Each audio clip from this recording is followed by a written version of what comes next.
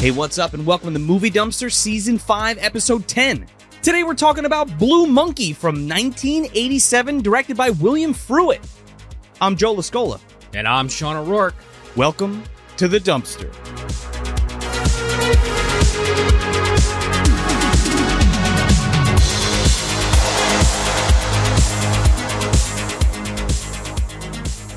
So, Joe. Yeah. Aliens. Alien, huh?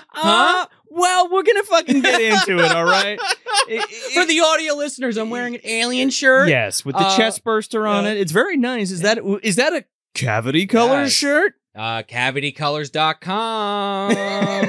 Email us, moviedumpsterpodcast@gmail. We'd love to work with you. I'm going to say it every time. Affiliate? Maybe. Let's see. Yeah, we'd love it. Anyway, I just want to get that out of my system. We'll talk a little bit more why that is the case. We're going to talk about aliens. Yeah. We'll talk because we're going to do some, the behind the scenes shit and all that stuff. The BTS, Johnny. The BTS. Again, not the Korean boy band. Anyway.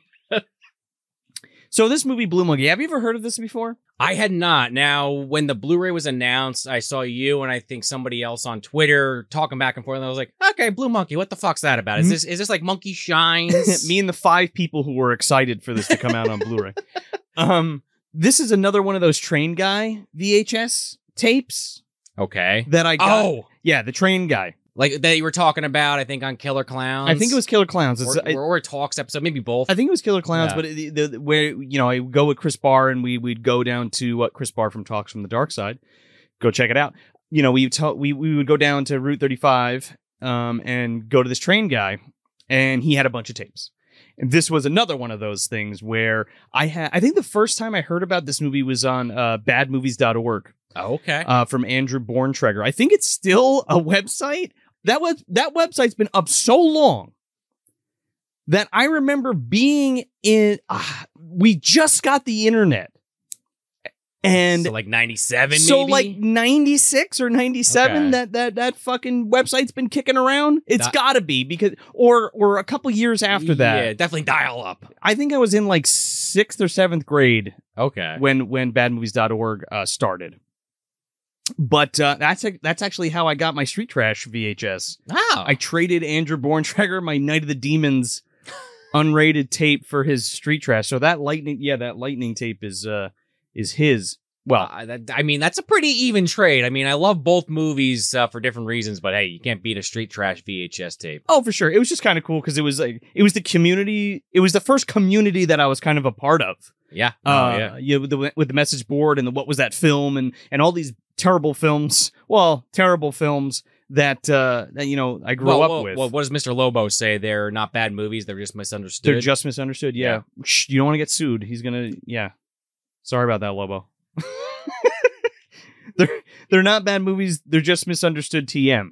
There we go. There you go. Okay, now we're in the clear. Okay, but yeah. So Blue Monkey was on there, and I forgot all about it. Like I watched. I found it on badmovies.org. Read the review that Andrew did, and just was like, "Holy shit, that looks crazy!" And it's just a weird name. The title itself is intriguing enough to be like, "What the fuck is Blue Monkey?" Right? I'll agree with that. Yeah. Yeah. So years later, we go to I'm at the Train Guy. I'm going through all the tapes. Boom! I found Blue Monkey. Pick it up, bring it home. Never saw it before. I don't think there was a rip that I had seen, or it wasn't available at any store to rent, and I hadn't seen it on television. So I fired this up, and man, I fell in love with this movie because it's exactly my brand of movie.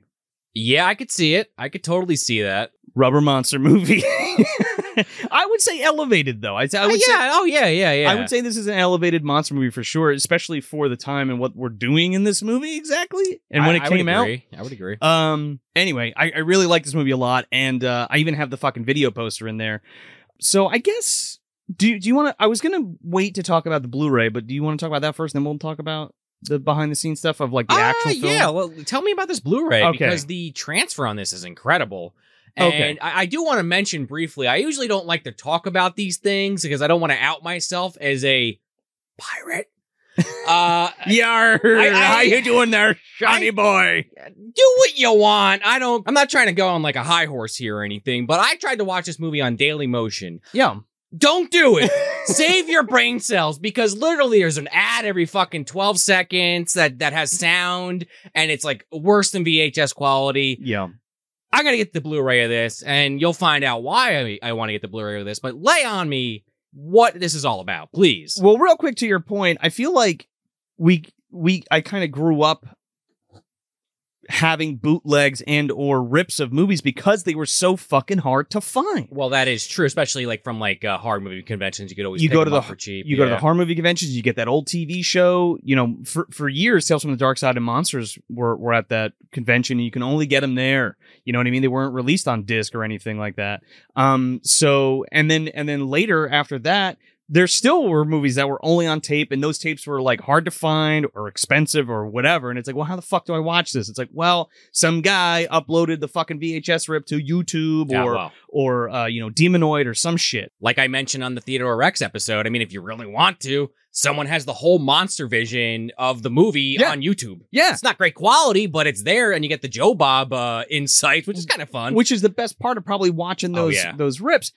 And you won't find them anywhere else. And like I feel like it's in a horror fan's DNA to have that VHS dub or that disc dub or that rip off line or whatever of some other shitty rip. You know what I mean? No, 100%. You know what I mean? And trade them and show your friends them and stuff like that. I mean that was a big thing with like John Saltarelli, like John Lee used to do that with, and Chris Barr too. Chris Barr has introduced me to like a ton of shit via that way, and we found things that way. So coming to Blue Monkey. Now, clearly it's on tape, and we were actually going to cover this. Regardless, we were supposed to cover this 2 years ago when COVID hit. Sure. Okay. So I don't know if you remember this. I was talking to Sean. I absolutely remember it. Yes, I remember this very distinctly. Sean doesn't remember this. I have a creep memory, but I do not remember this at all. So behind the scenes, we were working on trying, because I found out somebody was releasing the Blue Monkey Blu-ray. Now, they're called Dark Force Entertainment. That name does sound familiar, so maybe this might come back to me. And continue. I got wind of them doing the restoration for this film. And they had done some other releases. I can't remember exactly which one, but I think they're putting out Hard Rock Nightmare right now. Apparently, I went to go pre-order it on the website, but I did not see it. So we were going to have the owner of Dark Force Entertainment on to do, an interview about putting the disc together and kind of restoring the film and releasing it and stuff. And it was like a 2-for-1 because it was like, cool, let's cover Blue Monkey because it's fucking awesome. And it's getting a fucking proper Blu-ray release. And we can bring, the indie label guy who owns the label to talk about it. Triple whammy kind of situation. Triple whammy. It would have been neat. So, let me give you a little history on this before I tell you what happened. Okay. So I reached out to them in 2020 and to promote the disc and do the interview, like I said. Now, apparently this came out in April of 2020. I pre-ordered this on Amazon because I guess they had a deal with them. They were going to put it through there. I didn't get it through their website. I got it through Amazon because the pre-order was there. So I pre-ordered it. The pre-order never came. It was canceled. But apparently it was released in April 2020. Now, there were discs that were sold and distributed through Dark Force Entertainment in conjunction with Code Red. So this movie's also this disc label. It says Code Red. It says Code Red right on it. And Code Red is like an old standby that's been around for a long time. You've mentioned it many times. Yeah, they brought a lot of shit to DVD that for the first time, years ago. So they join up with Dark Force Entertainment, I guess, or it's the same guy. I don't really know exactly, or they're partners with them, what have you. They put the disc out. Now, I didn't see it on Code Red site. I didn't see it when it was for sale on the Dark Force Entertainment site, but they release it and some people buy it. And it was really cool because it came with the alternate title for this film is called Insect, by the way. Right, which you actually do see in the opening credits of the Blu-ray. Yeah, and like that, this is the alternate artwork. I hope you can see that. Wow, like this is cool. And it's fucking cool, man. And it's called, Insect. I guess I understand, like, I kind of like that name, but I also do agree with you that Blue Monkey is a little bit more striking, more memorable. We're also going to talk about why it's called Blue Monkey. Oh, okay. So, it's a line in the movie, Joe. And then this is, the theatrical poster. And then my personal favorite is the one I grew up with is the VHS box art with the actual bug on it and these nurses like running away from it. That's pretty good. It's fucking cool. And this is the poster I have, the Columbia RCA video poster. So Code Red releases it. And, so the original poster was on the sleeve and it was glow in the dark. It was really fucking cool, man. It was limited edition and all that kind of stuff. So it ends up getting pulled from the website because I guess there was a distro problem and some kind of rights issue, because then it was only available to be sold in Canada and you could not get it in the States anymore. They sold X amount and then pulled it and then sold it in Canada. So now I totally forget about it. I totally forget my fucking Amazon pre-order, gets canceled or whatever. And then we just get caught up in doing the show and other shit and other movies and stuff like that. And it just kind of falls to the wayside. Dude never reaches back out. I never reach back out to him, what have you. I was looking at old pictures of the Home Video Express thing that I used to do. Yeah. The DVD company that's, you can listen to that on the Metal Beast episode. And I mentioned this on that episode. But my buddy Matt Desiderio from Horror Boobs was like, oh, is there still any movies that you guys put out that aren't officially released yet? And I was like, shit, is there? So I was going back because we released like cards with like all the posters and stuff that we had released, like a collectible card that you can check off, like a checklist. Oh, that's cool. So I went back, I was like, oh, fucking Blue Monkey, that's right. And that kind of like sparked it again. And I was like, did that ever come out on Blu-ray? So I looked it up and I didn't see it on Amazon, but I found it on the Kino Lorber website. Okay. So now there's no mention of Dark Force Entertainment. There is mention of Code Red. So then I'm thinking like, okay, did Kino buy the rights to the Code Red disc for distribution or the film distribution or what? I don't know what exactly. Anyway, I bought it from Kino Lorber. So yeah, so that's how I found the disc again. and that's pretty much the story of that. And, Dark Force Entertainment is still going strong. Like I said, they got that Hard Rock Nightmare, not Rock and Roll Nightmare. It's a different movie. Yeah, okay. It's not Hard Rock Zombies either. It's Hard Rock Nightmare. So they're supposed to be releasing that. And again, like I said, I'll pick it up when I see it. It was supposed to go on pre-order. I didn't see it yet. But again, they got the cool thing with like glow in the dark cover and shit. So that's the deal with the Blu-ray release of this film. So I guess we can go into the behind the scenes shit now. Okay. If you'd like to get into it. Yeah. So this film, Blue Monkey, is directed by William Fruitt.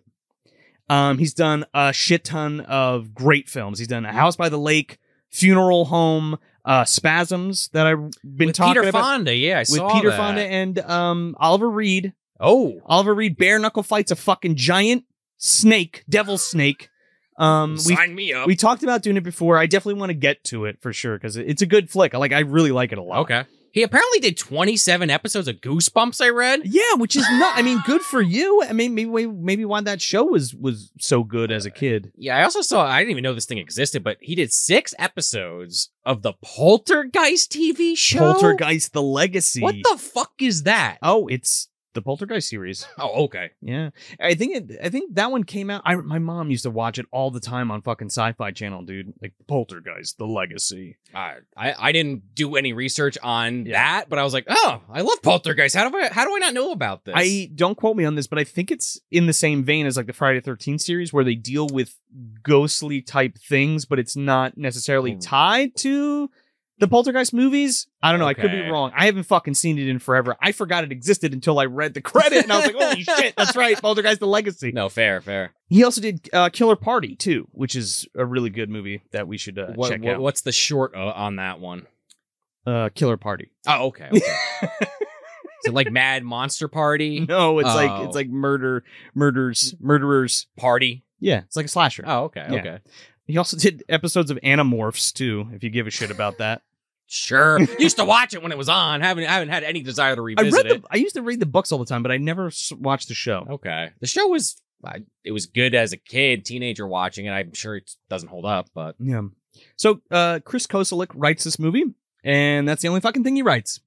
I think he did a pretty good job then. I don't know. Surprised he didn't do more. That's why I wanted to mention it, because I'm very surprised he didn't write more, because this is written like really fucking well. I mean, unless when Alien 3 came out, that was the next one he was going to, be inspired by, but he didn't really get enough material, so he said, fuck it, I'll just retire. We're going to get to this fucking Aliens thing, man, okay?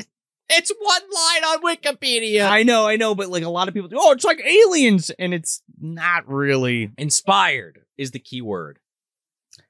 Much like Orca, from the producer. Orca was inspired by Jaws. Very different movie. It's almost like the producer ripped off Aliens and like tried to make a fucking movie about aliens, and the people who wrote it and directed were like, "No, fuck you. We're gonna do something else."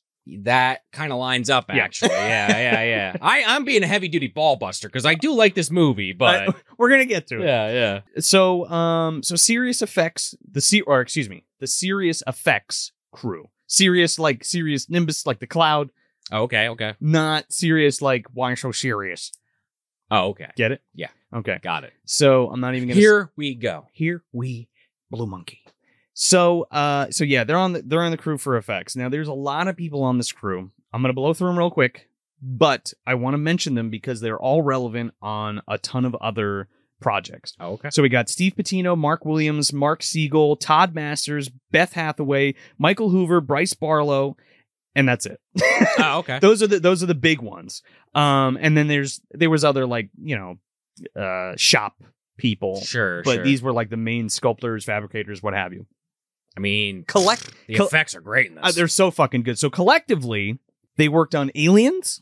Well, okay. Predator, Critters, Reanimator, From Beyond, Planet Terror, Congo, Drag Me to Hell, Ghostbusters, The Fly, Men in Black, Fright Night, Star Trek, and Adam Green's Hatchet. Those are all movies that have great effects in them. So these to say the least, and good movies. So these are folks from MMI, John Buechler Studios, Stan Winston Studios, like big studios. They have worked for big effects studios, and they're all kind of, collectively, they've all worked on those different things. Not necessarily all of them have worked on all of those No, things. yeah, I gathered that. Okay. Yeah. So we got a fucking ace team here. Oh, yeah. On doing effects on this, and they look fucking awesome. Especially for the budget for this. You know what I mean? Yeah, well, what? Do you know the budget? I was assuming low. It's low. Yeah. I'm pretty sure if it got theatrical release, it was a short-ass theatrical release. There's not too much information about this movie. It's one of those. It's one of those where, like, it's super ambitious and there's a lot of cool shit going on, but not much is written about it. And again, this Blu-ray looks fucking amazing. The restoration on this looks amazing. Oh, my God. But there's no fucking special features on it, which is kind of a bummer. You know what I mean? Yeah, I would love to know a little bit more about the behind the scenes on that. But, I mean, it's cool to hear everything you just said, but yeah, you're right. So the music is done by Patrick Coleman and Paul Novotny. Anyway, sorry, I'm trying not to fuck these names up. You're doing a pretty good job, I thought. The score in this is really great, too. Yeah. It reminds me a lot of Dead Alive and Meet the Feebles. A little bit, yeah. Whatever that patch is they're using for that synth, dude, it sounds like a fucking Peter Jackson film at points, or like even like Bad Taste it sounds like, too. Yeah, no, definitely. Like the ding, ding, ding, ding. You know, that kind of sound? Yep. So now we're getting to the end here. Bear with me. So this was part of a 3-picture deal between Sandy Howard, who is the producer, and RCA Columbia. So it's like a 3-movie thing.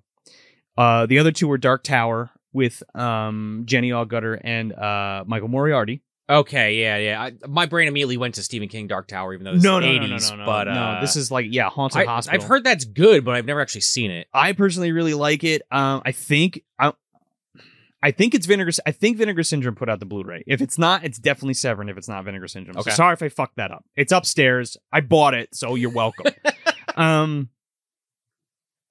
Dark Tower and Nightstick, which I've never even fucking heard of. Okay. So it received a 30% tax benefit because it was shot in Canada. Go figure. All the boots in this are fucking out the fucking wazoo. And the original title for it was Green Monkey. This is where we're getting into the title. Okay. Now they called it Green Monkey, but they changed it because of the theory that AIDS was born out of the green monkey species. What the fuck is it called? An infected green African monkeys. I never even fucking heard of a green monkey. They were really trying to find any excuse to blame this on anything else, weren't they, back then? Oh yeah, big time. And like, I mentioned Mysterious Universe before, but like if you're interested in that and like the conspiracy theory around AIDS and all that, they have a great episode about it. Go check it out, Mysterious Universe. I mean, I'll go for the monkey in Dead Alive. I mean, you know that. Oh, the Sumerian rat monkey. I mean, yeah, that maybe. thing. I mean, I'd be a little worried about that thing touching you. So like you said at the beginning, Sandy Howard is the producer on this film, and he was inspired by the success of Aliens. Yes. Now, I can see that a little bit, but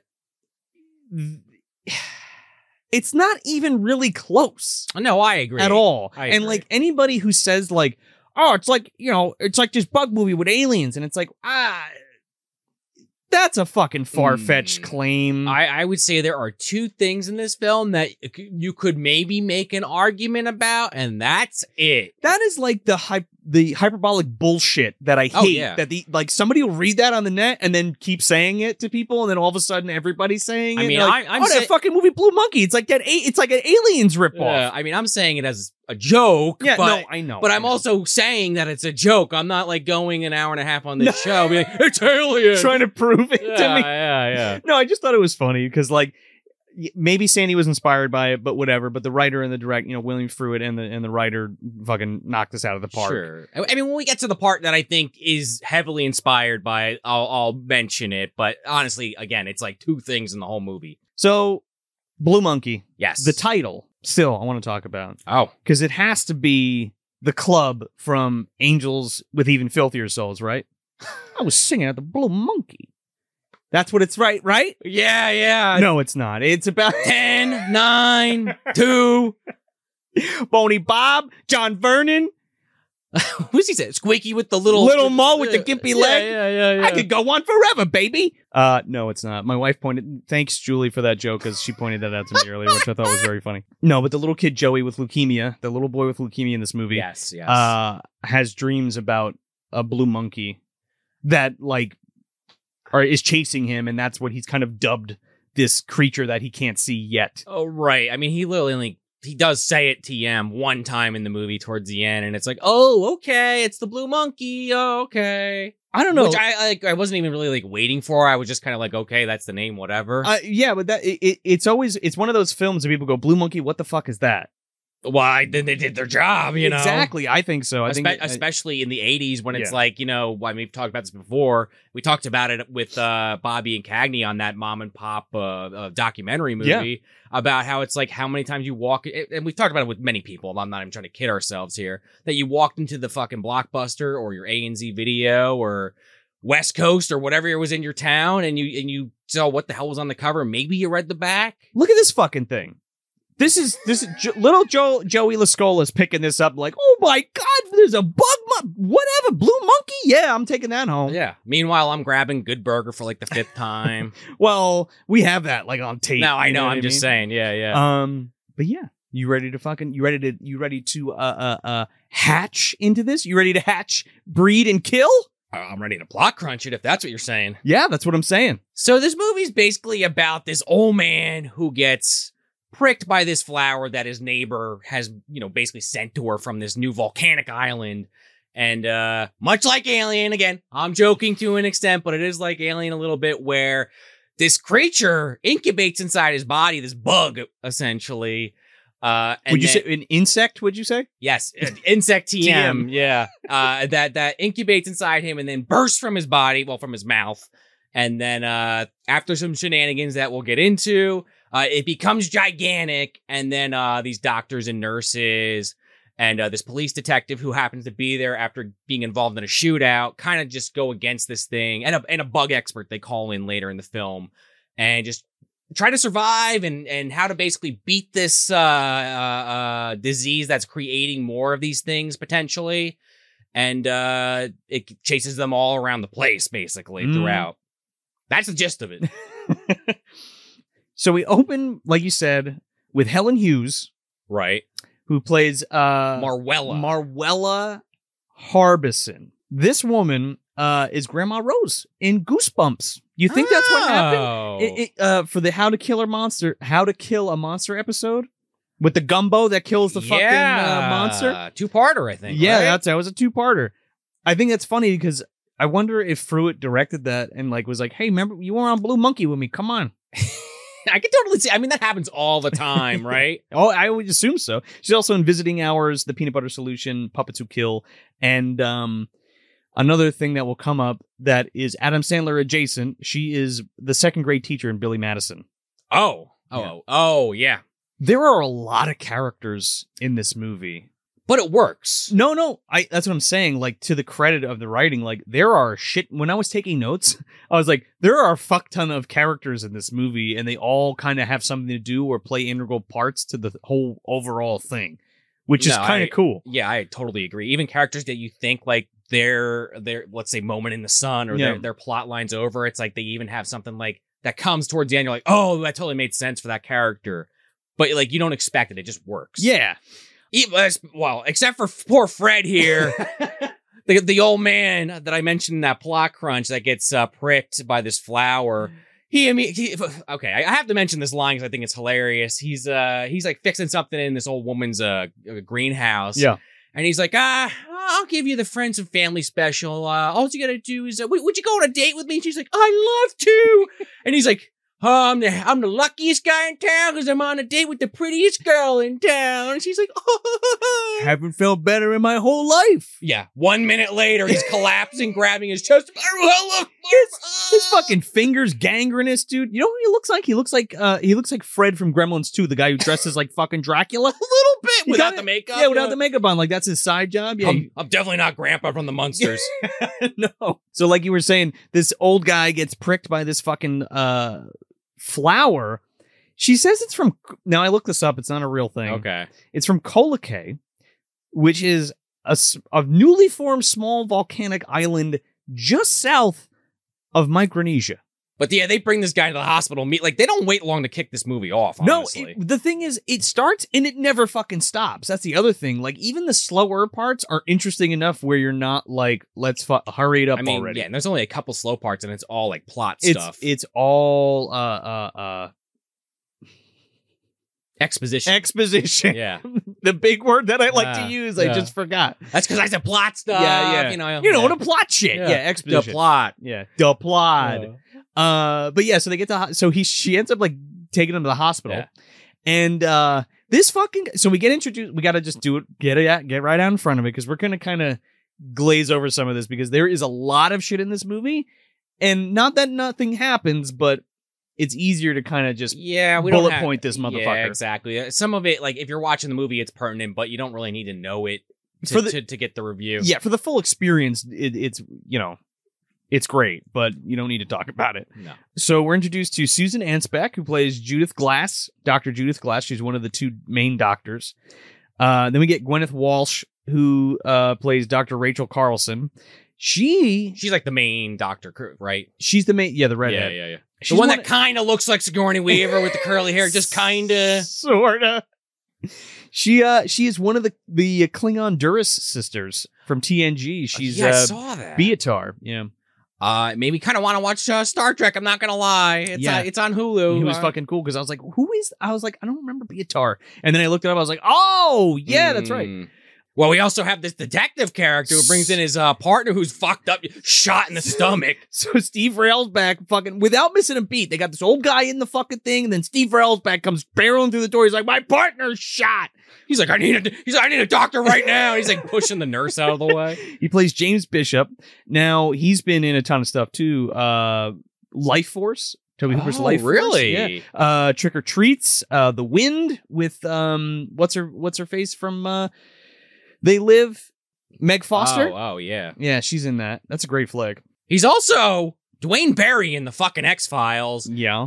One of the more classic characters, I would argue. And if you don't know who Dwayne Barry is in X-Files, basically, he was a guy who was abducted, but no one believed him.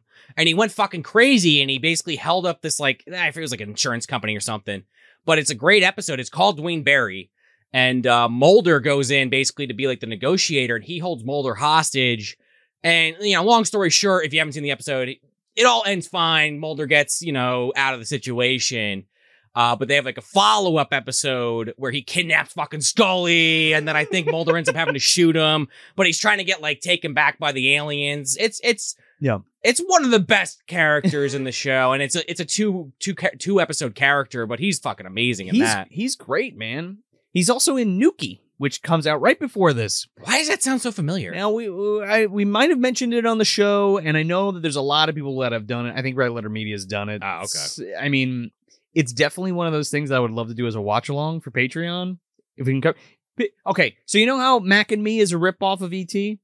Yes. Okay, imagine a ripoff of Mac and Me.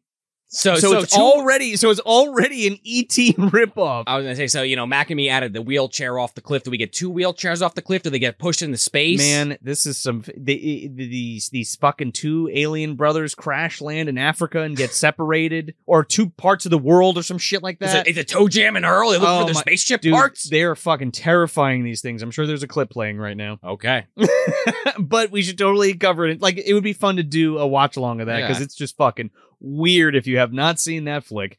Also, we put that out on Home Video Express. Oh, I was going to say, also, speaking of watch-alongs, go back and check out that Rumpelstiltskin watch-along we did earlier this month. Because, A, I love that movie. Yeah. B, we covered it in season 1. Yeah. And C, it was just really fun. Go check it out if you missed it. It's on patreon.com/moviedumpster.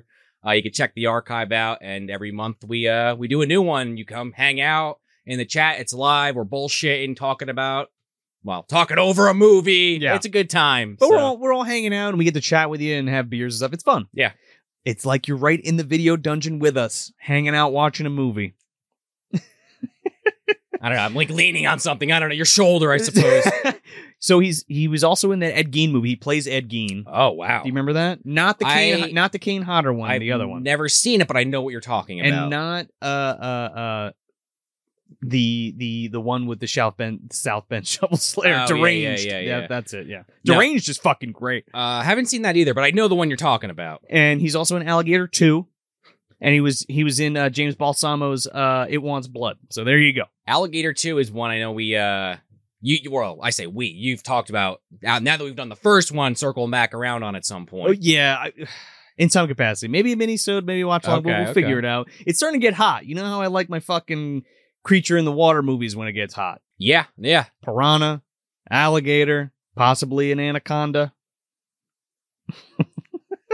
Say, I always like a cold good shake in the summer when it's really getting hot. Strawberry?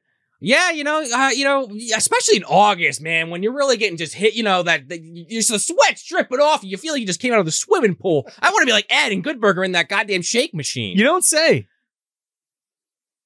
Anyway, Dwayne Barry. So Fred's on the fucking table, man, and he starts like convulsing, and his throat starts like puffing up, and this fucking larva comes like you're pulling a fucking handkerchief out of somebody's mouth. A handkerchief? Well, like a magician pulls, they pull like shit out of their mouth. I know this is like a worm, man, but I'm gonna be the fucking gross bathroom humor guy. This looks like a white turd that comes out of this guy's mouth that starts moving around in this fucking tray. It's this fucking gross larva thing. It's right on the back of the box, too. And this thing just comes out, pops itself out right onto his chest, and everybody's just like, hell of a thing. What the fuck? And then it starts like moving around on get this the hell out of here. And like the orderly's like, I'm not touching this. And the doctor's like, no, you're going to fucking do it because I told you to. So now there's already a scare of a possible contagion in the hospital. So they take this fucking larva and they send it off to not forensics. What the fuck is it? The lab. Yeah, the lab, whatever the fuck it's called. Yeah, they have someone there that's more of an expert on it than they are. It's like the research lab to see if it's like contagious or has infection or bacteria or something. Turns out it does. A new super killer bacteria, right? Along with a bug, right? Because you immediately find out that the guy who brought her in the ambulance even is now showing symptoms. Yeah. So and then as we go, it kind of has this weird thing where there is this contagion subplot, and that's why they're kind of confined to this place, which is really cool that I like about it. It almost has a kind of Resident Evil feel to it, kind of. Yeah, I mean, I was thinking about that because I know we made that comment a lot on the Project Metal Beast episode, but this did feel a little bit like a Resident Evil movie, especially I think of Resident Evil 4 when they start introducing those kind of bug monsters. Yeah. More, I mean, obviously you had them in the first couple games, but I specifically remember like 4 had those like chrysalis style, or chrysalid rather, style monsters in the back half of the game. And they're very similar to that. That's what it kind of looks like the Applegates. It looks like a big mantis. Oh, okay. Yeah. Okay. But yeah, so that's kind of like you just said, that's why a lot of these characters stick around. Like Marwella, she's got to go into quarantine. Yeah. It's more like Wreck or like Mulberry Street. The found footage movies I haven't seen of like getting quarantined in like a building and like having to fight like a monster. Anyway, just real quick, this hospital used to be a mental institution, and one of the doctors was like, "Don't let the old building fool you. We're very advanced." And they walk in like Dr. Klingon shows Steve Railsback the fucking like laser. That's what. Yeah, I couldn't believe that. Yeah, talk about Resident Evil. Yeah, I wrote this shit down. It's a laser machine that molecularly breaks down experiments and molecularly breaks down DNA and RNA and RCA and HBO and TNT and USA and Disney Plus. Oh yeah, all the good Netflix even. Yeah, it's kind of cool. They fucking nuke this like Nigma Tech blender full of fucking DNA. They're like, we're back to the drawing board. And the doctor just laughs at it like, they're trying. Also, we get introduced to the Burger King Kids Club. Little Joey, who has leukemia, who's really sweet. Yeah, I love these kids, I like man. The kids. This little girl who has like a neck brace. This other kid, Tyrone, this little redhead kid, and this other little girl. The girl in pink. Yeah. She is actually, because I was just watching it for Friday the 13th. She's in Friday the 13th, the series. She's in the very first episode with like the killer doll. Huh. Yeah. I'll have to check that out. It's just, it was like around the same time. It had to be like the same year, like the next year. Uh-huh. Yeah. I love the exchange between Jim, the detective, and Joey, because he's like, Joey's like, "Oh, what are you here for? Is that a real gun?" And he's like, "Yeah, it's a real gun." And he's like, "What are you here for?" He's like, "Oh, my partner got shot." And he's like, "What are you in for?" And he's like, "I got leukemia." And it's like, yeah. So Dr. Klingon, Dr. Duress, that's her Dr. name. Duress, whatever the fuck, the Sigourney Weaver.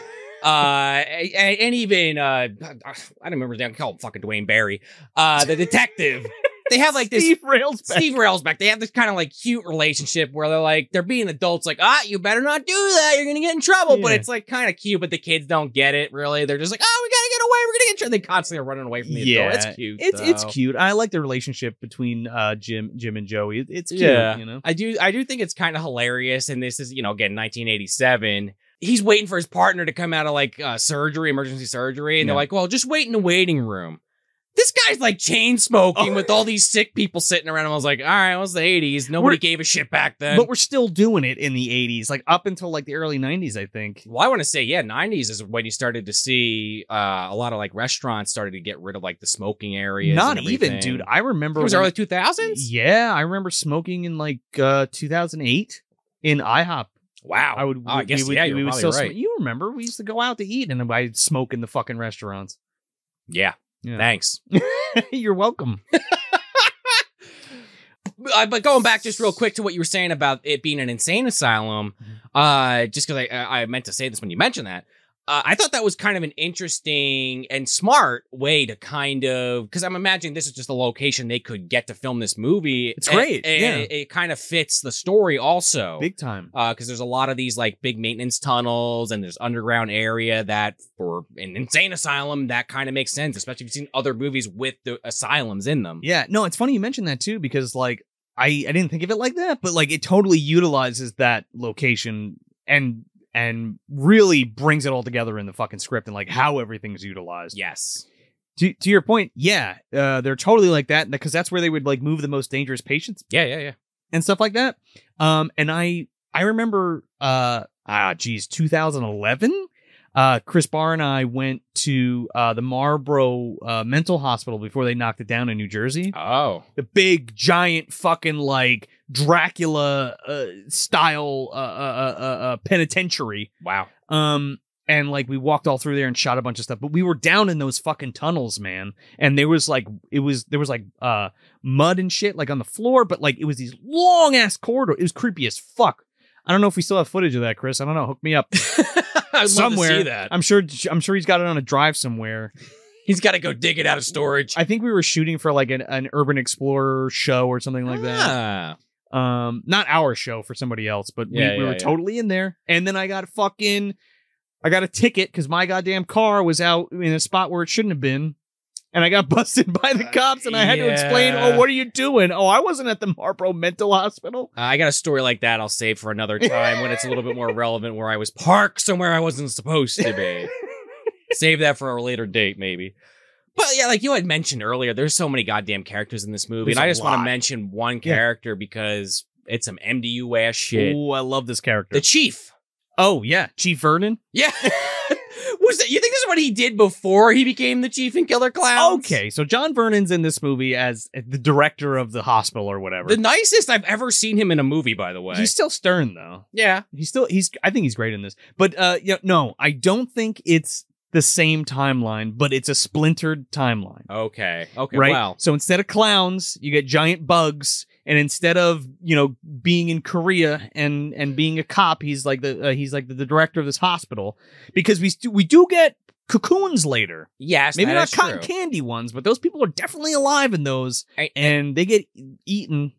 Well, yeah, but I also do like, again, just because it's John Vernon and like you said, Killer Clowns, I immediately think of Mooney. Yeah. But it's like this character, like you said, he is stern, but like when push comes to shove, he's like, no, I care about the patients. Like, do what you got to do. You think that he's going to have this turn where he's like, fuck them all, you know what I mean? Because he doesn't want to alert the authorities that they might have a contagion on their hands, because they go and they they go into the lab. And go into the lab and they're cutting this fucking larva open, and like this green shit starts seeping out of it, and like, I don't know, an explosion happens, and like... Well, it's acid blood, Joe, obviously. Oh, of course, exactly. The fucking scalpel goes flying across the room, and then this bug comes out of this thing. You don't see it, though. And they put like a glass dome over it. And it turns out like Fred's doing really bad. And like now we get that scene where that other guy's like, yeah, somebody else is sick, just like the same symptoms as the old guy. And John Vernon's like, oh, fuck. So then they got to call, like, disease control. But speaking of Fred, they go back to him. This fucking chart starts going crazy. This is like the thing, for fuck's sakes. But you don't see the whole thing. But before that part, she goes to take blood from him, and it's like milky and red, and she goes, oh, his bones are dissolving. Yeah, they're liquefying. They're liquefying and finding their way into his circulatory system. I'm like, oh my God. So then he's melting from the inside out. So they flatlines, and then our main doctor, Dr. Klingon, as we're now calling her. Dr. Duras. Duras, I mean, you know me with this shit. Once I got a name in my head, I can't think of the actual thing. Yeah. I was calling Richard Mole fucking Gunnar Hansen in our Ghost Shark episode, for God's sakes. That's her Klingon last name. Oh, by the way. Oh, okay. I gotta rewatch TNG. Well, rewatch. I never actually saw the whole series, TNG. Great series. Where the hell was I going with that, folks? The defibrillator. Yeah, the defibrillator. Clear! They go to, like, do this, and it's a great shot, because it just cuts to, like, their perspective, like basically his perspective at them, and just this massive amount of blood just hits, like, every doctor in the room, and they're like, oh. They literally just touch.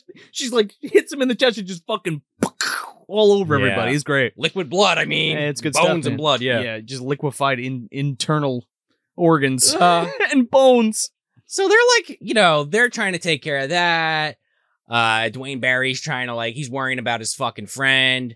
So I was floored when this guy walked on camera. Joe Flattery. And to be fair with him, also Robin Duke. But Joe Flattery is the guy, well, he was on they were both on SCTV. Yeah, and I think Robin Duke was on SNL even, too. Oh, okay. Yeah. Now, Robin Duke, I guess maybe we'll get her out of the way first.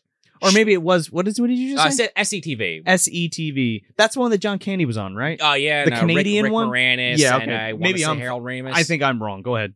Robin Duke, she was also on that, like I said, but she was Dolores in Groundhog Day, the waitress. She really wishes she can see Paris, dude. Oh, boy, would I. But going back to Joe Flattery, I'm just going to say the line, and I'm sure you'll get it. You jackass!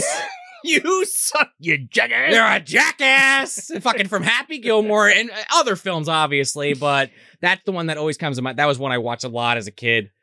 I know. Why? My parents don't let me watch shit. That's one I was able to watch. Well, there's no boobs in it. No, I There's still no love blood in it. I still just real quick love the TV cut of that because, well, love is a strong word, but where they the Bob Barker fight, and it's like price is wrong, bitch, but they change it to the price is wrong, Bobby. And then Joe Flattery, and he plays this like neurotic, soon to be father. Yeah. He's doing Mr. Database. Yeah, he's doing like calculations stuff to like figure out when his wife's going to give birth. Just real quick, he's also in an episode of Monsters. Just put a fucking pin in that. Murray's Monster is the name of the episode. He plays a psychiatrist who's a piece of shit. Farfel. That's all I'm going to say about that. Okay. Well, we'll get there. Yes. We'll get there. Yeah. But yeah, to your point. Yeah, they come in and they're they're very neurotic. Well, he's very neurotic. And, they sit down and I think this pregnant woman sits next to fucking the detective who's chain smoking. Nobody gave a shit. Nobody cared. No. So he has a funny line too, and she's like, oh, they're like, oh, the doctor, he'll see you in like 15 minutes. He's like, you sit down here. I'm gonna see if they have everything ready for you. Don't worry about it. It's pretty good because they come up again later in a pretty funny scenario before we really get into the terror of this movie. Yeah. If you want to, granted, Fred is dead, but we really didn't get to the bug shit yet. Fred's dead, baby. Yeah. Fred's dead. Now, before we get into what blows the lid off this situation, I want to talk about Dee Dee. Oh, Granny Van Dam's cohort herself. Yeah. You think it's a cohort? Oh yeah. Okay. So what's her name? Marwala? Well, Marwala is the woman that's brought in who basically causes this. Right. So she's like in quarantine, and this blind woman comes in named Dee Dee, and she's like, "Well, you can't be in quarantine without some company." So she's a fucking old booze hound, dude. Oh, she brings a giant thing of fucking like Jack Daniels or some shit in there, and her and Marwala are just fucking boozing it up while the hospital goes fucking insane. I love how when she first goes in there, though, Dr. Glass is like, you can't be in here. The sign says quarantine. She's like, I must have missed it. Oh, yeah, I didn't see the sign, she says. But you're right. She's not quite GVD. I was thinking, GVD likes a skinwalk, so maybe that was her. But no, I think... Could be one of her workers from the old GVD whorehouse. Oh, it could be. I think they're just friends, right? She's like she's blind, so like GVD keeps her around because she can't see anything. Sure. All the bad shit that goes down. She's probably fucking, maybe she's fucking monsters or something in the brothel. Who knows? She could be. She hands, she gives her Haggerty. She's okay, fucking disgusting Charnetsky for some reason, but Haggerty, it's a turn off for GVD. Gives him the Dee Dee. She doesn't like smokers, yeah, or Big Mama. And the suckling. From the suckling, could be. Yeah, possibly. Anyway, these two ladies are getting fucking schnockered in her fucking quarantine room. For the majority of the film. Yeah. Oh, I mean, hey, sounds like a good time to me. But by this point, there's 4 more patients that have symptoms. Right, right. And then this is kind of the epicenter of the plot where they task this nurse to watch over the bug that's in the glass jar that we were talking about. And some dude's like, hey, you want to get out of here? We'll go smoke a fucking little J-boy real quick. And she's like, okay. Yeah, cigarette. Yeah. They're clearly like in a closet fucking. Well, no. They go to smoke a joint together. All right. And the little kid, the Burger King Kids Club shows up because they're like exploring. They end up feeding this. They're like, oh, there's this weird bug. Oh, it looks sad in there and hungry. Let's feed it. There's no food. They grabbed the fucking Ninja Turtles liquid. The TCRG. TCRB. Yeah, they just pour this fucking bunch of blue shit into there. And it's a growth hormone. Yeah, well, as we find out. It's some kind of acid. I wrote it down somewhere. It is some kind of hormone thing. They do say that later. It affects the hormones and increases growth. Is basically what it does. They pour this in. You don't really see anything besides a glow, but you just see this fucking thing that's inside shaking. Like, and they run away. We didn't really talk about it yet, but the lighting in this movie is fucking awesome. Oh yeah, and like this thing is like shaking and like there's smoke coming out of it and like green light and stuff. It's wacky. I love it. Yes. And then they do that couple come back.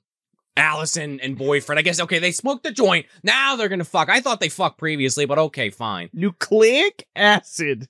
That's a growth promoter. That's what it was. That's what it is. Increases hormone activity which makes you grow. So they come back. They're about to fuck on the table. Real sanitary, by the way. Oh man, yeah.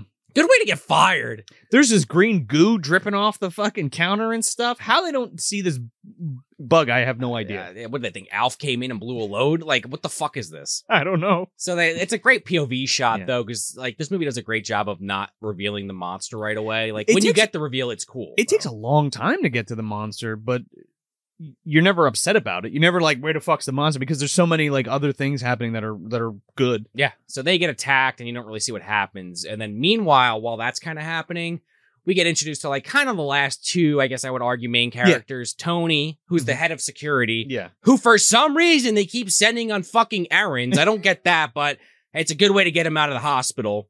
And they specifically go to him. They give him two tasks. It's so we can have a guy outside. Yes. That we can cut back to him and be like, oh, what's going on out there? Oh, this character is going to tell us what's happening. You're 100% right. They tell him basically to go pick up this bug guy who's friends of Dr. Klingon. Yeah. And then, I'll talk about that scene in a second, but then Elliot Jacobs, played by Don Lake. Hold that thought, because we have some trivia for him. We do. And then his second task, once he brings the bug guy back, is to then go to the greenhouse and get the plant so they could potentially find some kind of cure for this infection. Yeah. The bug guy. This guy's in so much shit. Oh, he is like one of those that guys. He is a that guy 100%. Famously, at least on this show. Yes. He was in Super Mario Brothers, a film we both love. He's the guy getting a massage with the high heel. How many Marios between the both of you? Luigi Mario, Mario Mario. Luigi Mario? Mario Luigi? Insert music here because we haven't done that joke in video form yet. It's been a minute. We love that movie. Go back, listen to the episode. Mario. Speaking of watch-alongs, we did a watch-along on the director's cut of that. That was incredible. No, the Morton Jankel Morton Jankel. And there's a book. C.B. Smith, we got to cover that at some point. We need to get more Mario Brothers shenanigans on this show. We need to see what really happened in that script. Yeah. I got to see what the fuck Fiona Shaw was really doing in that movie. He's also in Pink Chiquitas, which I wanted to bring up because somebody else was just talking about that movie to us. Okay. So he's in that, and he's an entomologist. He's also in Police Academy. Oh, okay. He's Mr. Wig. At least that's what he's credited as. And I was like, what the, Mr. Wig, what the fuck? I don't remember that scene. So I look up the clip and it's like a scene when Steve Guttenberg is working at like the car place. Yeah. And this guy comes in, he's some like schmarmy asshole. And he's like, yeah, park my car. And Guttenberg's like, there's no fucking spots. He's like, just park it. And Steve Guttenberg takes this guy's like Lambo and just goes up on two wheels on the side and parks this. And it's great. Anyway, he's pretty good in this. I love this guy's like place. There's literally bugs everywhere. There's like crickets jumping on the fucking dude's like jacket and shit. And he's got like bugs in the fridge and stuff. He's like, oh, you want some lemonade or whatever? He's like, I'm running out of room in the fridge. He's like, I got some Earthborn for some elementary school students. I got to keep them cold or else they just crawl right out of here. And Tony's like, yeah, okay. And get in the fucking car. And he's like, Beetle, huh? That's my favorite. Yeah. He's a really great character. And again, like he's only in bit parts that I've seen him in, but he's a fucking like main player in this movie. I mean, he does some stuff that's a little stereotypical of a character that you would expect in his role, but also he's not as stupid as some other characters in other movies in that role. This is true. Because I think of stuff in other movies where it's like, oh, we got this guy that's really interested in the monster. He's 100% going to die. And then this guy's, he beats it. He does. So we cut back and to the hospital, and this nurse goes to check on the two nurses fucking. She smelled pussy juice. Oh, man. Well, she smelled something, dude, because this... smelled that elf gum I was talking about. This fucking door is blown out. There's green shit all over the place. And she walks in, and, like, everything's in shambles, and there's this green fucking goo everywhere. So now we get our trio, our main trio that kind of stick together for the rest of the movie. We get Jim, we get Dr. Klingon, and we get Elliot, the guy from Mario Brothers. Yeah, Bug Guy. He comes down, he walks right over to the fucking goop and he scoops it up because somebody fucking jerks off and you want to keep it. That's what I'm saying.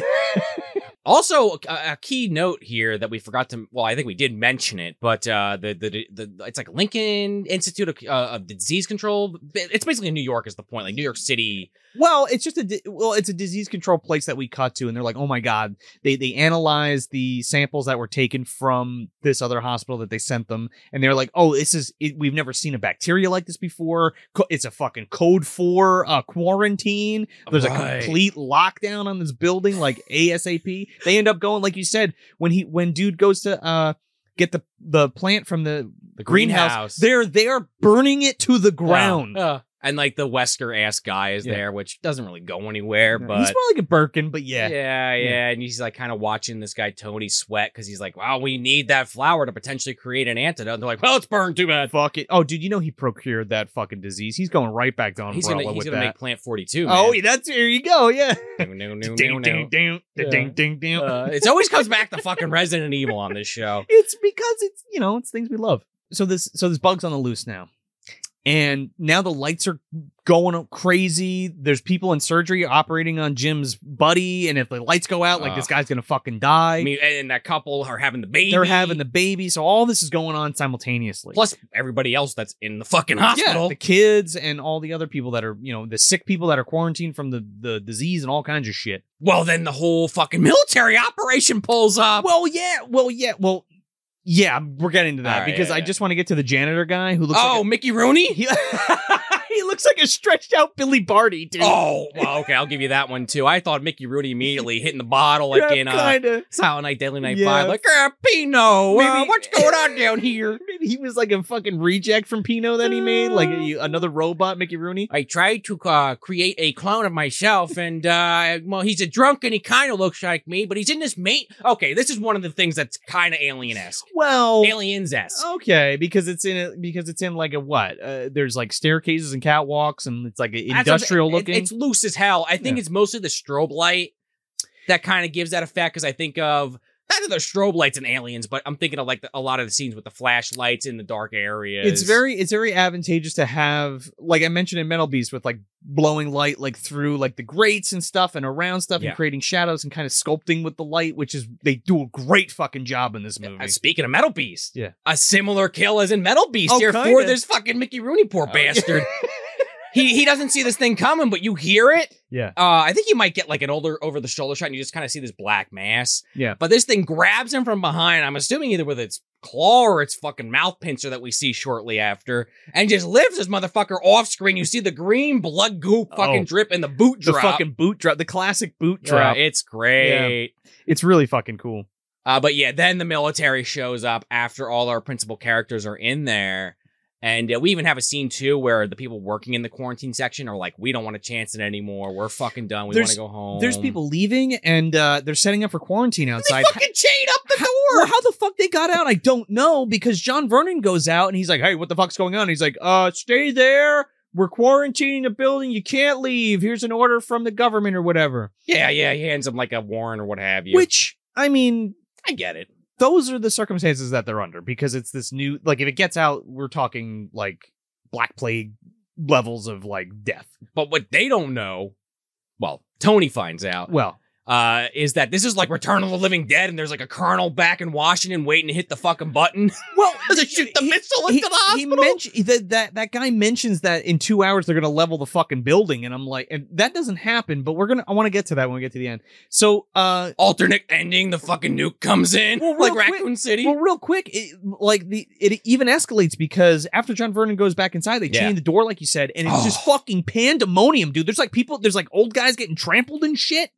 And then this guy climbs out this window, and the dude's like, stop, or we're going to shoot or whatever. He's coming across the lawn, and they fucking mow this guy down. That was fucking brutal. But like it added, I don't know. I think it like, I like that. Makes the movie better, because it's like, oh, this is like totally serious, and like if anybody tries to get out, they're gonna fucking kill them all. And it doesn't feel like a situation where they're just looking to blow someone away. Like it's not like they have like their fingers on the trigger ready. They give him a chance. Like the guy seems like upset about it. They don't. Yeah, but it's either you kill this guy or risk how many lives with the disease. Exactly. Yeah, it's really well acted. And again, Tony's out there like, holy shit! I'm the fucking head of security. I gotta get in. They're like, nope. Sorry, hang out here. Call in, and then because he's like, how could you do that? He's like, if I don't keep this shit under control, they're going to have a fucking riot, and like it's going to be bad news. Yeah. But then we kind of, while that's all going on now, the main trio are trying to figure out where the fuck this bug monster went. I love the gunshots and shit, and everybody's going crazy downstairs. And fucking Marwala and Dee Dee are in the thing, and they're like, "Oh my, did you hear that?" And they're fucking drinking. She's like, "It's Friday night. It always sounds like this." Normal. Marwala's like, "Okay, fucking pour me another one." They got the fucking bubbles coming out of their mouth, just about. Like the pops above their head. But yeah, they go down to this maintenance shaft because the fucking Mickey Rooney guy isn't answering this fucking radio anymore. Well, because they're trying to fix the power because there's people on like life support and shit and like trying to it's a hospital, guys. Trying to do surgery. So they go down there and they see like in the corner, like Blair Witch or some shit, this thing just standing there. Oh my god, this thing is just like admiring the scenery until you figure out like what the fuck is going on. It's birthing its mate. More or less. This is fucking awesome, dude. This is like the sciencey bullshit that I'm all about. Like it's like some crypto kind of shit. Well, cryptids, yeah. Like it's some weird not crypto. Jesus, different wrong thing. You know what I meant. Cryptid currency. Yeah. I'd buy some of that. Shit. I'll fucking buy. I'll put $100 on Dogman coin. I'll buy some Mothman, please. Some Mothman bucks. Yeah, so this fucking giant bug is standing there, and again, I like this pseudoscience-y bullshit because Elliot like goes into all this stuff about the bug. He's like, oh my god, it's a hermaphrodite. It births its own mate. Not like it doesn't just procreate like asexually. It's a male that births a female that's already pregnant with other eggs. Right. So, Joe, would you say it has one fully functioning vagina? Oh, it's one fully functioning vagina for sure. Yeah. Fully functional vagina. Bleeders, everybody. 100%. The Van Dams over there like, hey, way to go, bug. So I think you're right. Yeah, GVD is involved. Potato people. Oh, yeah, they're waiting for the building to come down and pick up the remains. Oh, yeah, they're eating them, yeah. But you're right. That is really cool. And Elliot even says, like, yeah, this is like... He's like, oh, the closest bug I can even think of, like, that would do something like this. Oh, that thing, it's going to lay, like, enough eggs to have, like, 500 of these things walking around in a day. It's just cool because he, like, records it, like, doing its call and stuff. And, like, and is applying all of his knowledge to kind of figure out how this thing works. Yeah. And, like, how to fight it, too. Because we get a little monologue in a little bit. But the guy in the bug suit is Ivan E. Roth. Okay. He's Willie in Night of the Comet. And he plays the fucking psycho zombie in Night of the Creeps. You know the one? Oh! Yeah, you know the one that Tom Atkins kills and then comes back to life and breaks through the floor and kills that lady with an axe? Or that old person with the axe? Probably one of the best parts in the movie. It's fucking so good. He blows his head off with a shotgun. He's in that makeup in that suit. Oh, okay. And then he plays a zombie at the end of Dead Heat, and he's also a mummy in Tales from the Crypt. Huh. I wonder if it's the Anthony Michael Hall one and Jeffrey Jones one. Oh, God. So, you think this thing is cousins with the Applegates? I still haven't seen the damn Applegates, that's right. We still got to do it. We've been putting it off for too long. Literally been talking about doing the Applegates for like 3 fucking years. I mean, honestly, maybe it was a good thing we put it off because now we can actually like show people what the fuck it looks like on the video version. And it's Ed Begley. I love me some Ed Begley Jr. Well, it kind of looks like a beefed up version of an Applegate, which is basically essentially like a mantis looking creature. Yeah. So I will say the other alien thing that I'm joking about that I could see where people are coming from is the fact, but it's a fucking bug, so it makes sense. Which it's a stupid thing to get upset about if anyone is getting upset about it. No. You know, of course it's going to make eggs and have hundreds of babies like aliens. It's a fucking bug. Well, the aliens are kind of based on bugs. I don't know if you're aware of that. Well, especially in that second movie. Yeah. But again, super nitpicky shit if you really even want to go there. Yeah, I mean... It's so like surface level comparison. Yeah. It's like what we were talking about on the Razorback episode about people comparing it to, oh, this is a Jaws ripoff. Well, again, that's why I mentioned Orca earlier. Yeah. I mean, it is, but it's its own movie. It's a cash-in. Cash-in, right. It's not a ripoff. So this is more like a cash-in, I guess, if anything. If anything. I mean, it doesn't even play like that at all, though. Like, no. How, like, Aliens is like it's more of an action movie. Yeah, it's a fucking action movie, and there's like, you know, troops, and we're blowing the shit out of things. There's like there's like 2 bugs in this. That's it. It's fucking great. It is good, but there's like 2 bugs in this, and it's not, and you don't even see it that much. No. So that's my point. And I do like too. Sorry if you said this already, but we have the big main bug who's like kind of the main threat. Yeah. But the smaller one's almost like more like in a worm form, for lack of a better term. Well, it's the female, so it's smaller and it's vulnerable. It's also a different color, so it looks like it like, I think at one point, dude even says that like its exoskeleton hasn't even hardened all the way yet. And that's why it was like inside the male, like the back, I think it's like a pupa or something, like the ass area. Well, that it crawls out of. Well, no, it birthed it out, but the big one, the male, is protecting it because it's vulnerable. That's what it was. What it was. And like Elliot has like a breakdown later. He's like, yeah, it's a fucking bug, and it's like gigantic, and like at this proportion, like its fucking skin is like nearly impenetrable with weapons, like standard weapons, and like it can smell like really well. It's kind of like a metal beast, honestly. Well, bug version, Blue Monkey Beast. Well, true. Yeah, Project Blue Monkey. Yeah, there was something else. I can't remember he says, but it's interesting that he's like throwing all these plots out there. He does the stereotypical, guy who wants to, it's a, one of a kind creature, let's capture it alive thing. Again, goes in a direction you may not expect it would. But... Well, he wants to capture it because it's not for study necessarily, but to make the vaccine for the virus that's the bacteria spreading throughout this hospital. Yeah. So like that's why he wants to capture it, not to just be like, not just because he's a crazy fuck. Exactly. And I like that. It's a different spin on that trope. He also has an opportunity to study it, and he's satisfied. And he's like, I'm going to write a fucking paper about this at the end.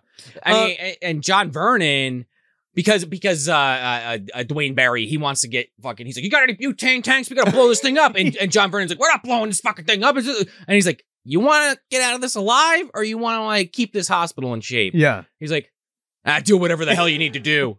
Just real quick, we didn't mention, but like there are these giant sacks hanging from the wall. You think they're egg sacks at first. Right. These poor people. And you get this like glimpse of like a human shape. You're like, wait, what the fuck was that?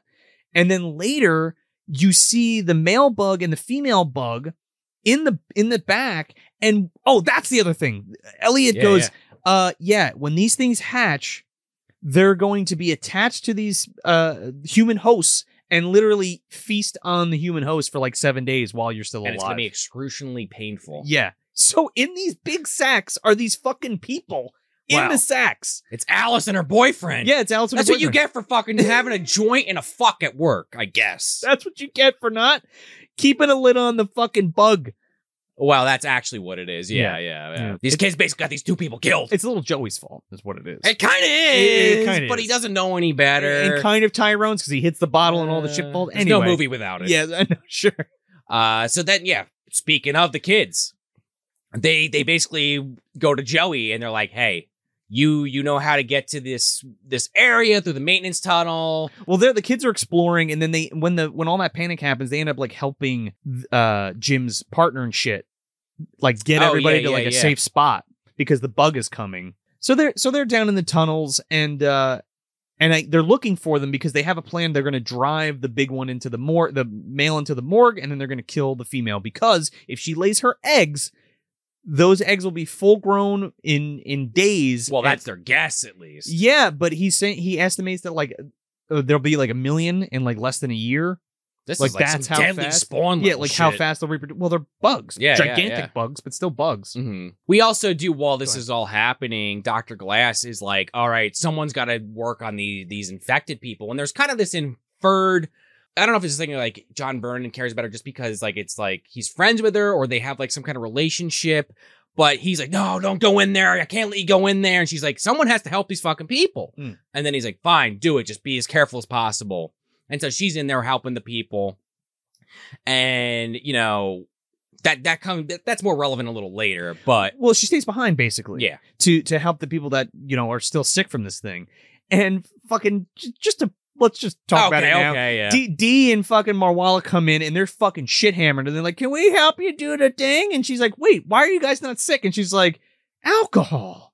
Right, she figures that out. Yeah. Alcohol stops the incubation. Or whatever, or slows the spread of it through your system or some shit like that. Because you would think Marwella was the closest person next to this Fred character from the beginning. Well, yeah. And she's showing zero symptoms. Meanwhile, the EMS guy and all these people that came in after her are like in the bed dying. Judy doesn't have symptoms really either. I mean, she kind of starts to have it, but then it just kind of fucks off. I mean, let's be totally fair. Some of this is for plot convenience, but I'm okay with it. Yeah. It doesn't affect the my enjoyment of the film. So they go to kill this fucking thing. And then Joey helps them like go down there and like find where they're at. There's some good tension here because it's so good. Like from an audience member standpoint, like they split and Joey takes I keep calling fucking Dwayne Barry, Jim. One way, and then Elliot and Dr. Klingon go the other way. Yeah. because they're trying to lure the big one into the morgue, and then Jim's gonna kill the female. Yeah. But Jim, basically is taken to where he needs to go by Joey, and he's like, "All right, Joey, run back, get safe, go hide." Yeah. But they linger on Joey, so as an audience member, you're like, "Ah, fuck." But Jim has no idea. Yeah. And I love these shots of Jim running down this like long corridor. Man, it's just shot awesome. It's lit really well. It's so fucking cool and moody and gross and scary.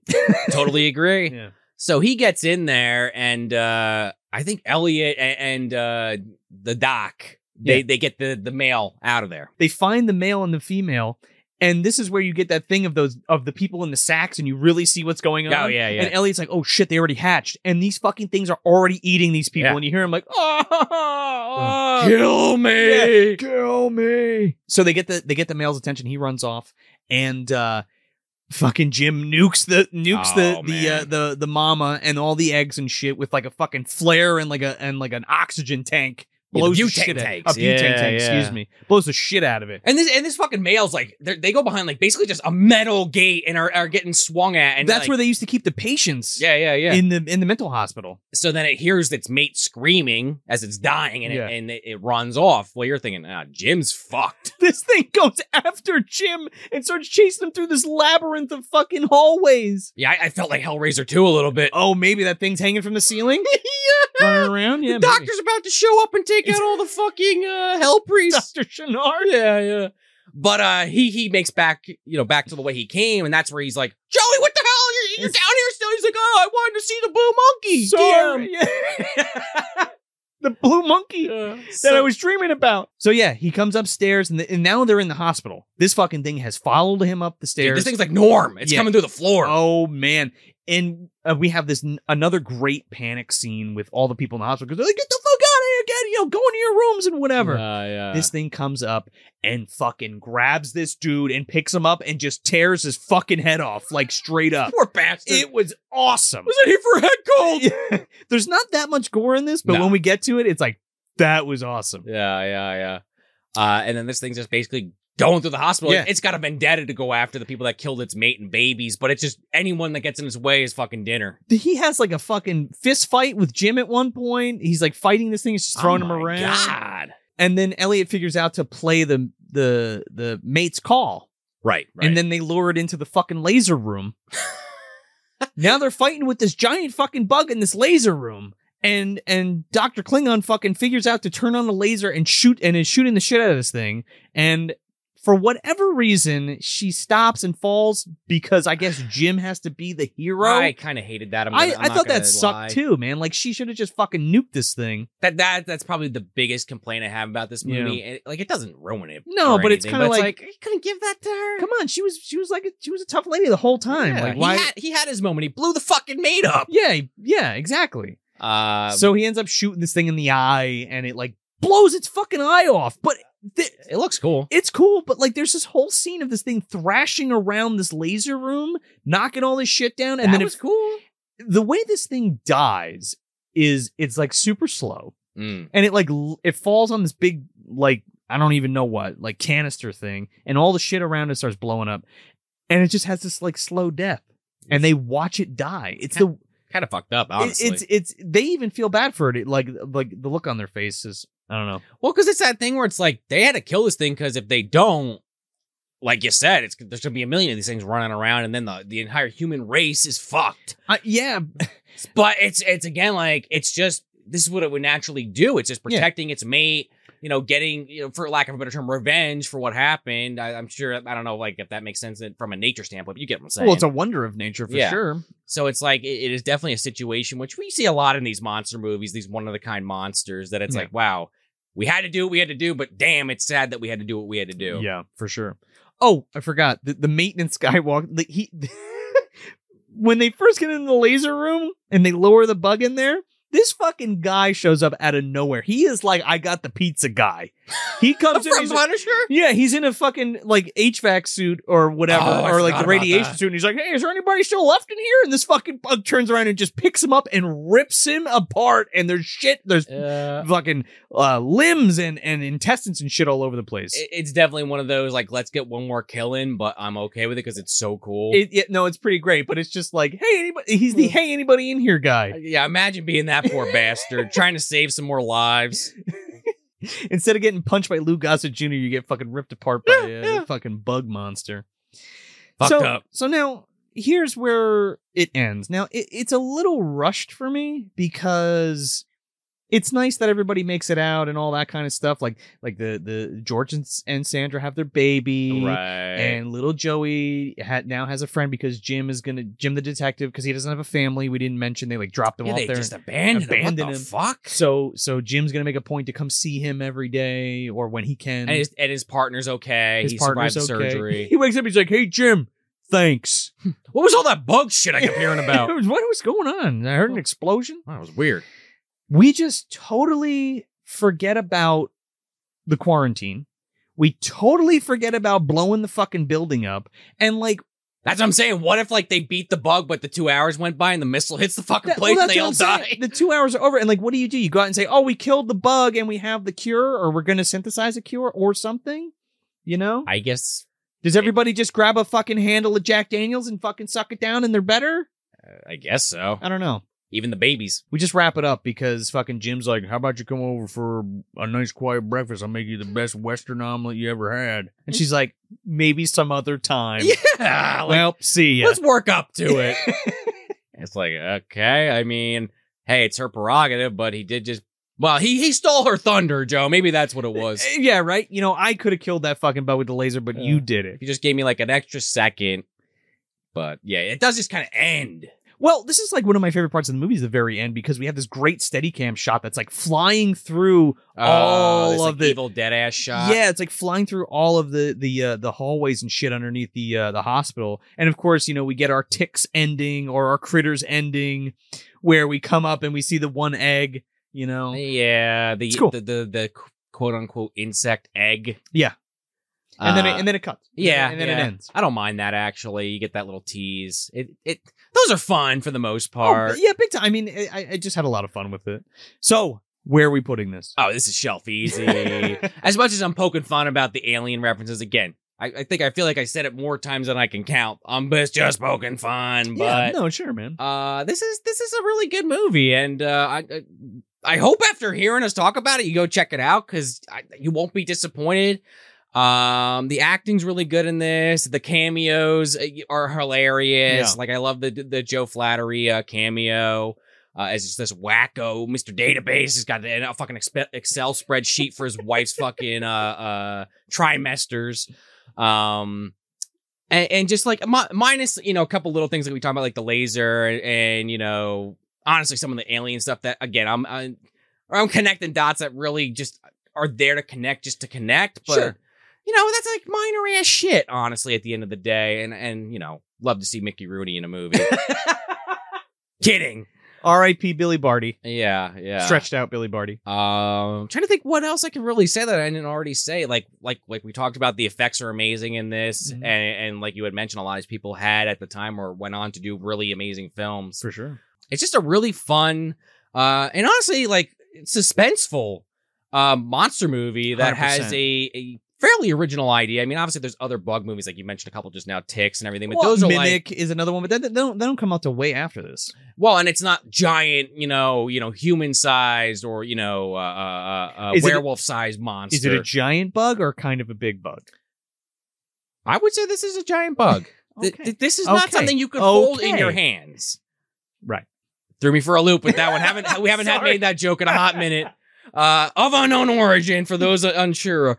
But yeah, there's just a lot to like about this movie and very little not to like. So easily put this on the shelf. We'll watch it again when I pick up the Blu-ray. Oh, yeah, man.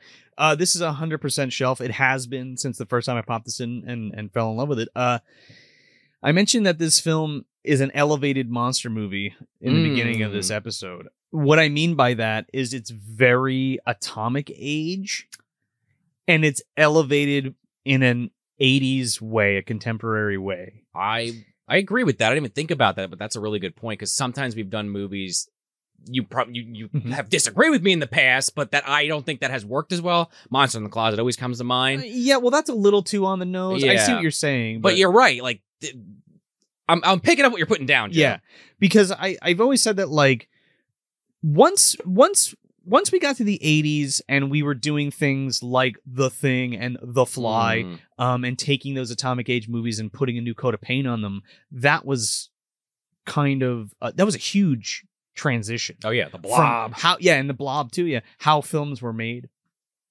This is a nice love letter to those Atomic Age films, where it has that DNA of an Atomic Age flick, with like it's a giant monster and it's biologically morphed and here's all the sciencey bullshit. But like, it has really great special effects, super dynamic cinematography, and just the tone and the way that it's presented makes it like a modern Atomic Age movie. And I think that's what I love so much about it. It has all the gross shit that I want from, like, 80s monster effects and stuff, but still has that kind of like, we have to stop the giant bug, and there's a quarantine and the military's here and all that kind of shit. Yeah. You know what I mean?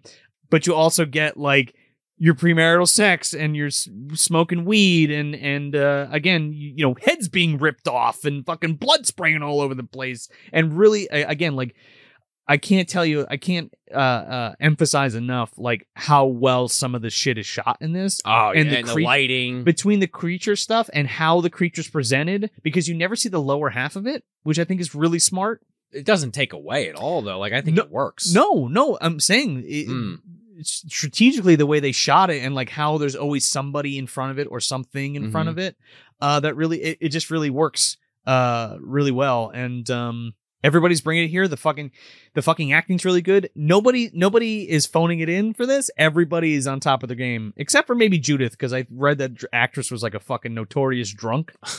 So she's kind of like woozy in a couple scenes, but everybody else is fucking top notch, man. It's such a fun time, and it's such a dense movie. Yeah. It's so packed full of shit that this is such a feat to pull off. You know what I mean? With especially writing something like this with all the characters and making everything make sense. With the exception of that kind of weak ending where they kind of abandoned some of the things they were doing and it kind of turned into something different. Other than that, that's my only big nitpick about this. Other than that, like, this is a fucking blast. So on the shelf 100%. Yeah. Definitely check it out. Definitely grab this Blu-ray. I want to say Josh the Weirdo, but I'm not entirely sure. He tagged us in a photo. It was Josh Weirdo, and he found it in the wild at a store, and I was like, holy shit! Yeah. By the way, we're doing that on the show. You got a sneak peek. So I picked up my copy specifically from Kino Lorber. I'm sure you can probably get it from Code Red. You can definitely get it from Kino, and wherever you can get it, definitely pick it up. It is a monster movie worthy of your shelf, especially this beautiful restoration of it. It's fucking great. It's a great disc and a great movie, so you can't go wrong. I totally agree. Yeah.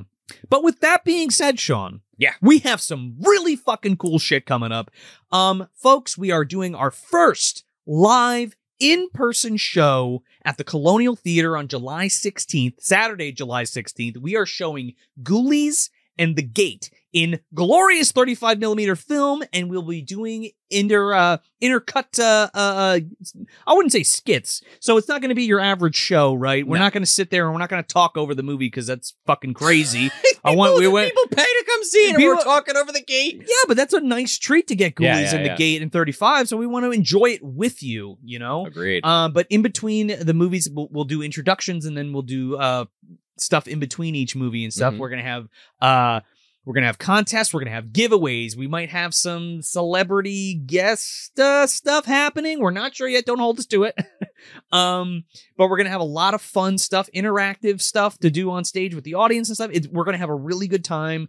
And it's at the awesome Colonial Theater, the historic Colonial Theater, where they shot The Blob. In Phoenixville, Pennsylvania. So grab your tickets now. There's a link down there. If you're watching this on YouTube, if you're not watching this and listening, check out your fucking app because it's in the show notes. Click that baby and get those tickets now. We also have the week after the airing of this, we're doing a big Predator crossover with Tony from Hack the Movies. Man, so Tony's doing Predator. Yes. We're doing Predator 2 with Tony. Finally. Scorpio is here! Scorpio is ready! And I'm also going to be on a episode of Peg Warmers talking about the Kenner Predator figure line, which I'm very excited to talk about. I saw them in the other part of the dungeon before I sat down, and you got quite a few, Joe. Yeah, so that's going to be a lot of fun.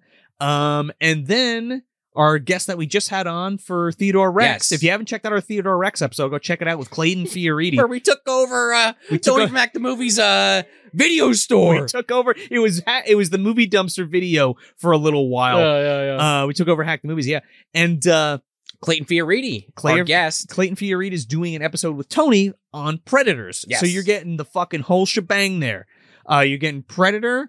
You're getting the Peg Warmers episode about the Kenner Predator figures. You're getting Predator 2 with us and Tony. And then you're getting Predators with Clayton and Tony. So it's going to be a packed Predator month. Get to the motherfucking chopper, baby, because it's going down. You beat me to that one. You knew that was coming, the chopper line. Yeah. You never see the eyes of the demon till they come a-calling. We got some other stuff planned for June, but we got an Alien Private Eye commentary track coming out. You can kind of jump on that too. Go over to Vinegar Syndrome and buy Alien Private Eye on Blu-ray, and our commentary track's not on the disc. It's going to be on our Patreon, so you'll need the disc to use the commentary track. And then, we got some more stuff coming in June that we may have already talked about on other things, but check out that live show that we do at the end of the month. I don't know if it's going to be Memorial Day weekend or the week after, but there'll be a post about it, so stay tuned. And don't forget to check out that Doctor Strange Ripe review, too, if you haven't checked that out. That was a lot of fun. Doctor Strange 1978. That was a hell of a trip. Yeah. Another movie I didn't know existed until you called me and said, hey, we should cover this. Not sure if there's any of those Shout Factory Blu-ray copies left, but if you can grab it, definitely go grab it. And as always, do us a solid. If you're watching this on YouTube, like the video. And if you're not subscribed, hit that button, please. And of course, share the video. Share the podcast if you're listening to the audio version. Give us those 5 stars. And if you got a minute, write us a review. All that stuff helps spread the word on the show, get us out of the bottom of the dumpster, into more eardrums, eyeballs. Again, still don't know the new slogan on that. I'm just working it out. I see you. We see you. We know you're listening. We know you're watching. So do us a favor, would you? And if you want to go all in, check out that commentary track we were talking about. We got a ton of them on Patreon. Head over to patreon.com/moviedumpster. We got live watch-alongs that we do, like I said earlier, once a month. We do the commentary tracks, occasional mini-sode. We got one planned coming soon. All kinds of good stuff. $2 tier gets you mini-sodes. $5 and $10 tier gets you watch-alongs and commentary tracks. And you get a bunch of other little goodies. You get a pin. You get a sticker pack. A t-shirt. Get a t-shirt on the $10 tier. Yes. Yeah. So if you want to do that, we got a ton of content on there. And as always, we just want to thank all of our patrons for being awesome and supporting the show and supporting us as people. Thank you very much. And we love you guys, and we love all you guys that are listening that need to hit that fucking like button and put a review up, would you please? Yeah. And I just want to say, maybe I should mention this on an actual Talks episode, but I don't know about you, Joe, and Chris, if you're watching. The reception on Talks from the Dark Side has been really incredible lately, and I just wanted to say thank you because it seems like people are really enjoying the show, and I kind of look forward to doing it every time that we sit down in here with Chris. So look forward to more of that. Yeah, it's so much fun being able to share that with everybody and everybody be into it and be like, oh my God, I remember watching that on TV, Yeah, and as of this episode of Blue Monkey, we're right at the tail end of the first season. So if you haven't been watching, we got a lot on there for you to go back and check out. Yeah, you got nearly the whole first season. Yeah. So once we wrap up the first season, we're going to be doing some other special stuff, and we'll be going into the second season. Oh yeah. So yeah, it's gonna be a good time. So stay tuned for that. It's gonna be great. And, yeah. So that's it. That's Blue Monkey from 1987, directed by William Fruitt. I'm Joel Escola. And I'm Sean O'Rourke. Thanks for visiting the dumpster.